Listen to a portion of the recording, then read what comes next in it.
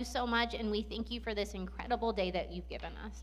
We thank you that you are a God who invites us to know you. I pray that you would be with us, direct us, open our hearts towards you today. We pray this all in Jesus' name. Amen. From September of 1940 to May of 1941, Nazi Germany took up a bombing campaign against London during World War II that came to be known as the Blitz.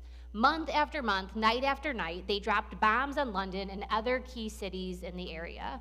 France had fallen, it was under German control, and now the fight had moved to Great Britain. Buildings were destroyed, and they estimate somewhere around 43,000 civilians were killed during this time. Families were separated, nightly blackouts were the norm, and during this incredibly hard, tumultuous time, a man named C.S. Lewis was asked by the BBC to give a series of talks over the radio about the Christian faith. So every evening, people would turn their radios on and they'd hear the updated news about the bombings and the destructions. And into this space spoke the voice of C.S. Lewis. One writer talked about it this way: speaking with no authority but that of experience as a layman and former atheist, C.S. Lewis told his radio audience that he had been selected for the job of describing Christianity to a new generation precisely because he was not a specialist, but an amateur and a beginner, not an old hand. And his goal in these talks was to help us see Christianity with a fresh set of eyes, that it was a radical faith whose followers might be compared to an underground group who had gathered in a war zone, a place where it seemed like every single day evil was just about to win. And into this space, Lewis spoke about hope and faith and humanity. He talked about hope and the idea that there's no ordinary people. He said it is immortals that we joke with, work with, marry, snub, and exploit. And he wanted really to communicate the idea that the great religious struggle, it wasn't fought on some spectacular battleground, but within each and every one of our ordinary human hearts. When every morning we wake up and feel the pressures of the day crowding in on us, and we must decide what sort of immortals we choose to be. He said how monotonously alike all the great tyrants and conquerors have been, how gloriously different the saints. And these series of talks came to be collected into one volume, and they're the book that we have today called Mere Christianity. And what they've done is they've gathered every one of these talks that he gave over the radio. There's 4 main ideas, and we're going to study these together to help us understand what Lewis was speaking about, connecting to God and understanding him better. He has 4 major ideas. The first is right and wrong as a clue to the meaning of the universe. The second is what Christians believe. The third is on Christian behavior. And the fourth is the idea of God as a Trinity. And we're going to study these ideas together as we come to look at Christianity in the same way with fresh eyes and what God wants to speak into our lives today. We have books that are available. If you're online, there's a link you can click on. If you're here in the campuses, we have them available for you. It is a great time to plug in. We're going to have life groups that are talking about this. We're going to watch some cool videos with some extra resources. If you'd love to get connected to a group, this is a great time. Plug in, and we're going to study and challenge each other with these ideas a little bit further. And today we're going to start right at the beginning. If you open a Bible, anybody who opens a Bible and you go to the first book, Genesis, the very first verse, the very first chapter, it says, "In the beginning, God created the heavens and the earth." And it's easy to kind of just, that's the beginning of the Bible, we've heard it, we know it, and we miss over the grandiosity, the huge claim that's being made right at the very beginning on the first page. So I want to look at this verse, and there's 3 big ideas that we understand just from the very first verse in the very first chapter. And the first idea is this: in the beginning. There's a writer named Bill Bryson, and he says this so wonderfully. He said, "From nothing our universe began. In a single blinding pulse, a moment of glory much too swift and expansive for any form of words, the singularity assumes heavenly dimensions, space beyond conception. The first lively second, a second that many cosmologists will devote lifetimes to shaving into ever finer wafers, produces gravity and the other forces that govern physics. In less than a minute, the universe is 1 billion miles across, growing fast. There's a lot of heat, 10 billion degrees of it, enough to begin the nuclear reactions that create the lighter elements, principally hydrogen, helium, with a dash, about 1 atom in 100 million of lithium. In 3 minutes, 98% of all the matter there is or ever has been will be produced. We have a universe. It is a place of the most wondrous and gratifying possibility, and beautiful too. It was all done in about the time it takes to make a sandwich. In the beginning, this beautiful expanse, this beautiful universe, all of the functions necessary for life came to be. And the physicist Sir John Houghton brought up, he said, for human beings to exist, it can be argued the whole universe is needed. It needs to be old enough and therefore large enough for one generation of stars to have evolved and died, to produce the heavy elements, and then for there to be enough time for a second generation star like our sun to form with its systems of planets. Finally, there have to be the right conditions on Earth for life to develop, survive, and flourish. But that's not all. Our current understanding is that for the universe to develop in the right way, incredibly precise fine-tuning has been required in its basic structure and in the conditions at the time of what scientists have come to call the Big Bang. We have this agreement that there is this moment where we came into being. There was old ways of thinking that said the universe has always existed, it was eternal, but now what we've discovered is there's this precise moment in the beginning that God created the heavens and the earth. And it's interesting because this concept helps us understand there's not a fight between science and God. You don't have to choose one to believe in the other or dismiss one to have any faith in the other. They offer up different kinds of explanations. God and the Big Bang, right? God's creatural agency is one, and the other is the terms of mechanisms and laws. And I love that this idea, the term the Big Bang, is essentially what they say, a label put on a fascinating mystery. It's an idea that's used by scientists to express their belief that the universe, space and time, has a beginning. In the beginning, God created the heavens and the earth. And the scientist Francis Collins says, we have this very solid conclusion that the universe had an origin, the Big Bang. 15 billion years ago, the universe began with an unimaginably bright flash of energy from this infinitesimally small point that implies before that there was nothing. I can't imagine how nature, in this case the universe, could have created itself. And the very first fact that the universe had a beginning implies that someone was able to begin it. And it seems to me that had to be outside of nature. His point is, if we have a beginning, then behind the beginning, we have somebody who was able to bring this beginning about. In the beginning, God created the heavens and the earth. And it's so interesting for us to think about this idea from God as a whole and science as we understand it. John Lennox is a professor of mathematics at the University of Oxford, and he wrote this really incredibly smart book. It's called The 7 Days That Divide the World, and he talks about the ideas of Bible and science, and he references Stephen Jay Gould, who is an American paleontologist at Harvard, and Gould says that science and religion belong to separate domains, that they should be considered separate, that they deal with fundamentally distinct questions, and harmony can only be achieved if you keep them separate. He calls it noma, non-overlapping magisteria. But Lennox says we find two snags when we think about it this way. The first is when we think about science and religion as separate, it hides this underlying belief that one deals with truth and one deals with fantasy. That somehow science is based in reality and truth, and religion is based in make-believe and fantasy. And he said the other snag is you really can't keep them apart because they do deal with similar ideas.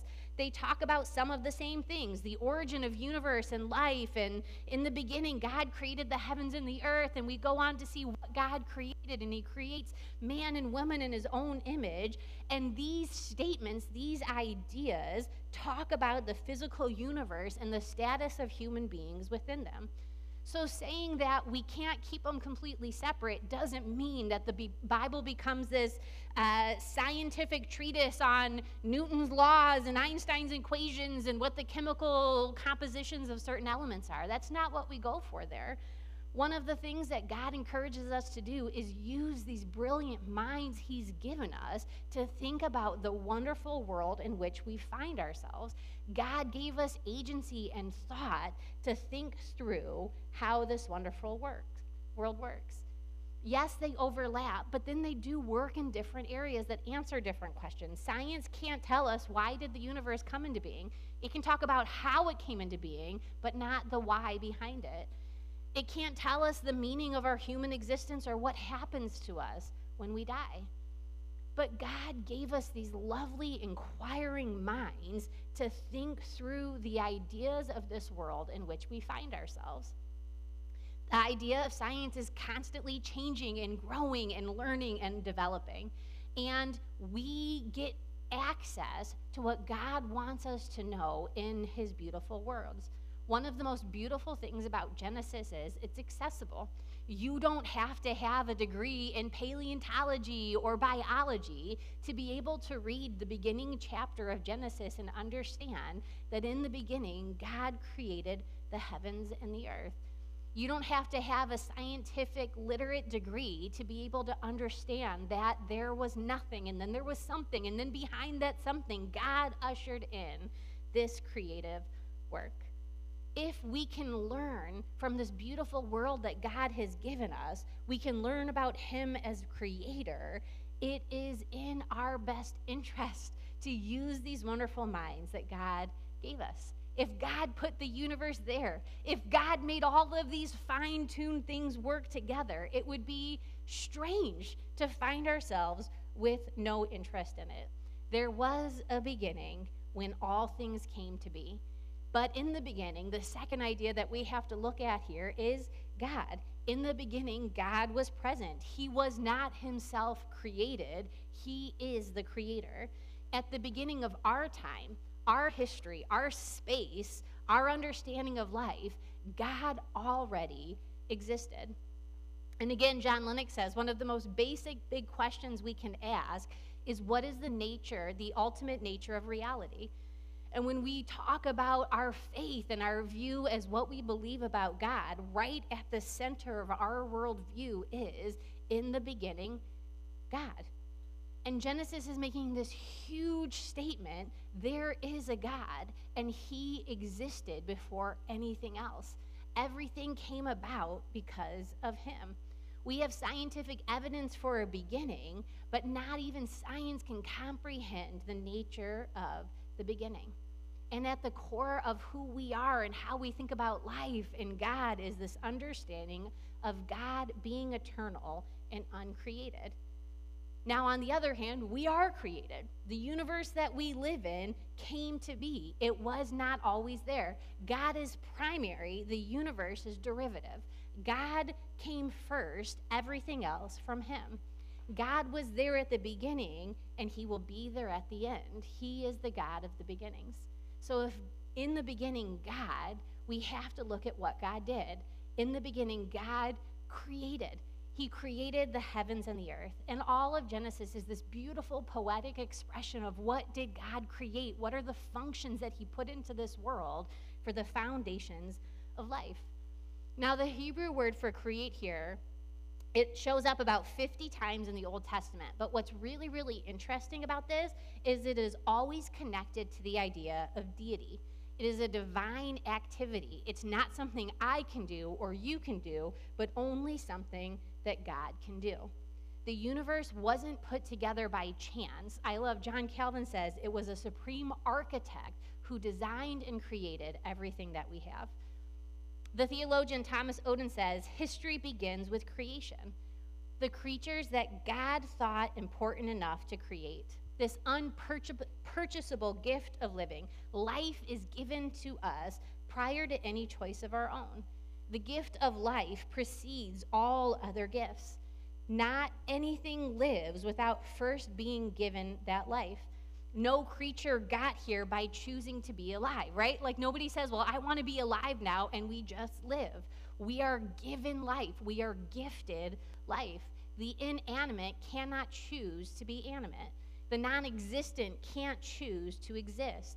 And our creation understanding sets the scene, and it gives us the context in which God's purpose begins to work out in history, in which God reveals himself to us and how we come to know him. That one of the most primal things we understand about our world, it is radically dependent on the generosity, the wisdom, the help of God, who is good and powerful. In the beginning, God created everything. There was no function, no ordered system before God spoke it into creation. And in creation, we see the unfolding of the basis for time and weather and food and these foundations of life that we need to survive. Then these foundations become filled with plants and animals and human beings. We understand the question, why is there something instead of nothing? Because in the beginning, God created the heavens and the earth. When there was nothing, God spoke everything that we know into being. Let me give you another way of thinking about this. Andrew Parker, who's a research director at the Natural History Museum in London, he was doing work on the origin of the eye, and people kept writing to him and saying, the stuff that you're talking about, you need to read Genesis 1. You need to read it. You're going to see some connections about what you're talking about. Listen to what he said.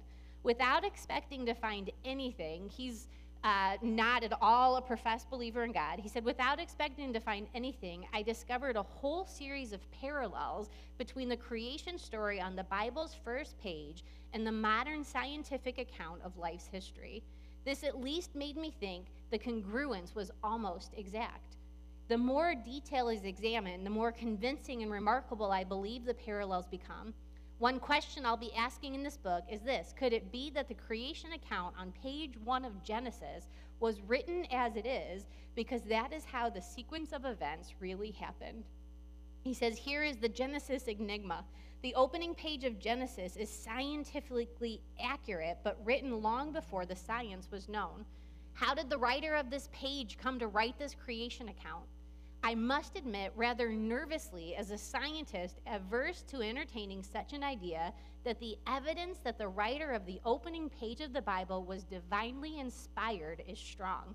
I have never before encountered such powerful, impartial evidence that the Bible is the product of divine inspiration. He's saying he read this account not expecting to find anything, and instead what he learned challenged him in his view of the Bible. And what this all gets to is this clue that we have to the universe and the meaning of everything in it. There is a God who at the beginning created everything. Now, here's what C.S. Lewis does with this idea. Now that you've got all of these big creation, science, huge facts in your mind, C.S. Lewis wants to make this really, really personal in a way that we can understand. He said, really, we have two ways of understanding the universe. You can either look at it from the materialistic view that it just happens to exist. Matter and space are there. They've always existed. Nobody knows why. The things that happen in very specific, fixed ways, they just kind of by a fluke happen that way. Or we have this view that we find from Genesis, he calls it the religious view, that there is something behind the creation of the universe. It's conscious, it has preferences, it prefers one thing to another. It made the universe. And we want to know whether the universe simply happens to be what it is for no reason, or there is a power behind it that makes it what it is. And listen to what he said. If there is a controlling power outside the universe, it could not show itself to us as one of the facts inside the universe. No more than the architect of a house could actually be a wall or a staircase or a fireplace in the house. The only way in which we could expect it to show itself would be inside of ourselves as an influence or a command, trying to get us to behave a certain way. And here is where Lewis makes his point. I did it backwards. He actually started here and went to creation, but I wanted to start with creation and work our way out. He says, imagine the last time that you had an argument, or you saw somebody having an argument. Now just strip aside all the details because we fight about different things. At the core of the argument is this. There's one person fighting with another person. Both of them think that they are right and are trying to convince the other person that they're wrong, right? So you got in a fight with somebody in your family and they're trying to convince you they're right and you're wrong and you're right and they're wrong, and you go back and forth, right? Or you see somebody fight and they're saying, it isn't fair, it's not supposed to be that way, they shouldn't have done that. Or it's only fair, I did it for you, now it's your turn, you have to do it. Any fight at its core is based in somebody is wrong and somebody's trying to convince them of that fact. Lewis says there would be no sense in trying to do that unless you and the other person had some sort of agreement as to what right and wrong are. He calls it the law of nature, or the moral law, the law of our human nature. And he says, just as all the bodies are governed by biological laws, so the creature man has his law. Now, we can't choose if we're going to follow the law of gravitation. We have to. It's as fixed how the world works, but we can choose to obey or disobey the law of human nature. Remember the context. He's writing this in. He's speaking these words to a country that is very much at war, to a country that feels the presence of evil pushing in on them day after day. He says, what was the sense in saying the enemy were in the wrong, unless right is a real thing, which the Nazis at bottom knew as well as we did and ought to have practiced? If they had no notion of what we meant by right, then though we might still have had to fight them, we could have no more blamed them for that than the color of their hair. He's saying there's something in us that believes in a real right and a real wrong. And sometimes we get mistaken about what the right and wrong are. Sometimes we might disagree about the right and wrong. But just like sometimes we get our math problems and we do our multiplications wrong, they're not a matter of taste and opinion. They are there. And if we agree that there is something in us telling us that some things are right and some things are wrong, right? There are some things you don't have to argue with people. They know it's wrong. Murdering people is wrong. Stealing, lying, cheating. We can all make cases for gray, but violence and oppression, we know there are things that are wrong, but he says we also know this. In ourselves, we have failed to practice the kind of behavior that we expect from other people. We know that there are things that are right and wrong, but we know we also fall short in always doing the right thing. We don't do the thing we said we would do. We don't keep our end of the bargain. We aren't as kind and patient with other people as we expect them to be with us, right? Somebody else mess up and you want to throw the full force of the law at them. But when you mess up, it's like, whoa, hold on, you don't understand. There was exceptions, right? There was a reason. If somebody else is speeding and being a jerk, I want them to get pulled over. If I'm speeding and being a jerk, I have a list of reasons about where I have to be and why it's important, right? We realize we don't live up to the standard, the kind of behavior that we expect from others. We lie, we cheat, we steal. We know there is a way we ought to behave, and yet we don't always behave in this way. Timothy Keller pulls it together this way. It says, we all act as if it is better to seek peace instead of war, to tell the truth instead of lying, to care and nurture rather than to destroy. We believe that these choices aren't pointless, that it matters which way we choose to live. Yet, if the cosmic bench is truly empty, there's no judge, there's no arbiter of right and wrong, then who says that one choice is better than the other?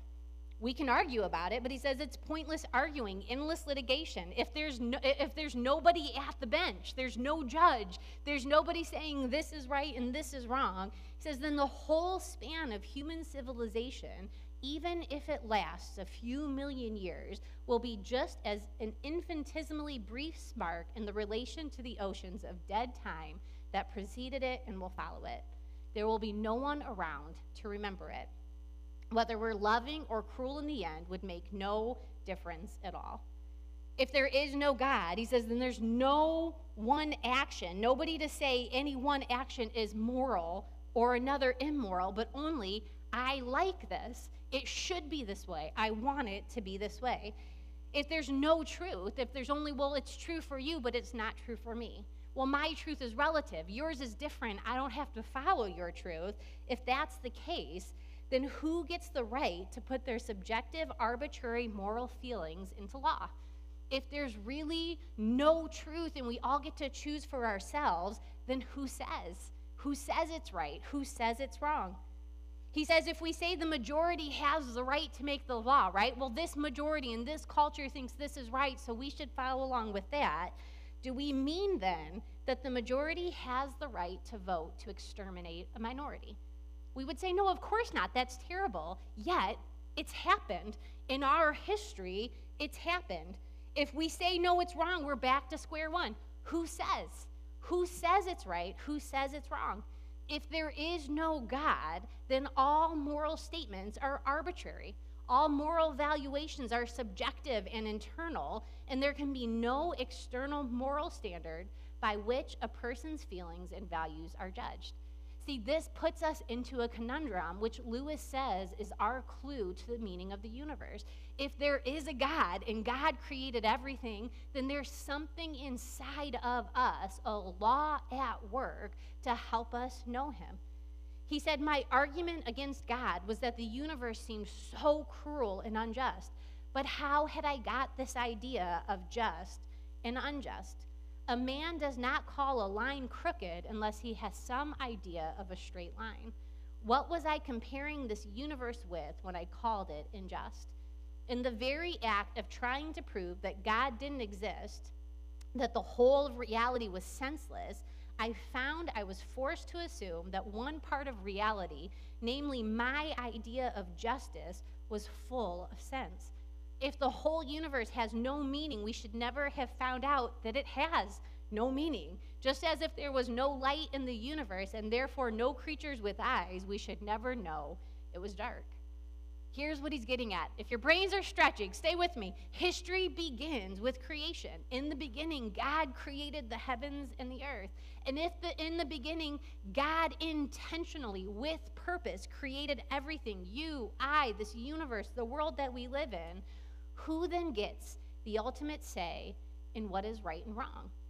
Who gets the final say on what is just and unjust? The universe which has been created, or the creator?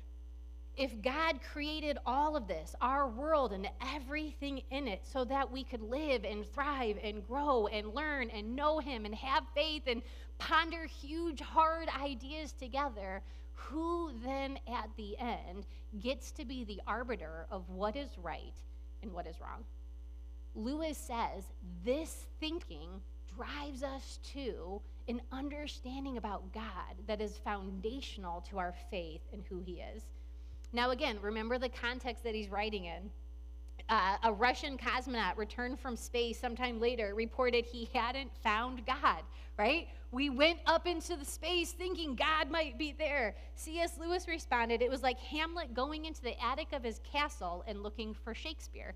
It's not how the world is created. If the God of the Bible really exists, he's not a man hiding in the attic, but he's the author and the creator of the play. And we're going to keep going in this. I have to wrap us up here, but I want you not to lose. I want you to hold on to this idea. God did more than just give us clues about who he is in this world that we live in. He wrote himself into the play. He wrote himself into the very story that he was telling, that we might know him. And not only that we might know him, but know just how much he loves us and cares. When Christ stepped foot into the world, God became with us, that in Christ we might know the source of all hope, that our lives might have meaning and purpose, that we might understand we were created with intention and given value. No life is meaningless. The God who created all things, you, me, is also a God who wants to be known. And one more time from John Lennox, he said, God is not some distant deistic figure uninterested in his work. He regards its creation with enthusiasm and joy of a skillful artist who's delighted at what he has done as he sees it formed, organized step by step, until the wonderful harmony of his completed work lies before him, thoroughly fit for the glorious purpose for which he intended it. We inherit a universe we didn't create. We didn't put the universe there. We didn't create the objects of which science has been studying. We study something that has been given for us. which leads us to it is for the universe to shape our ideas about how it works rather than for us to decide in our heads how it ought to work and then force the universe to comply. This drives what we think about God. This very simple statement, in the beginning, God created the heavens and the earth, unpacks so many huge ideas about how we think about our life, our place in the grand scheme of things. And here's the challenge that I want us here today. Will we let God shape us and guide us on our ideas about how life works, who we should be in this world that he created and we've inherited? Will we open our hearts to the one who is creator of all things? Will we just open our minds to the idea, if God truly is the creator behind all things, then who gets to say what's right and what's wrong? Isn't it ultimately the one who created all things with us at heart, that we might live and flourish and live the very best lives that he created us for? Dear Heavenly Father, I pray that you would help us. I pray that you would open up our minds and our hearts and challenge our thinking on these huge ideas about who you are. I pray that we would dig into our understanding of who you are and who you've created us to be. I pray, Father, that we would live sometimes in these harder tension moments that we can't wrap everything up in a nice bow, but we can learn and we can grow and we can see things in different ways. I pray that all of this resulting in our faith in you growing, our understanding of who we are and what we can do being larger than anything we've understood before. Help us, I pray. In Jesus' name, amen.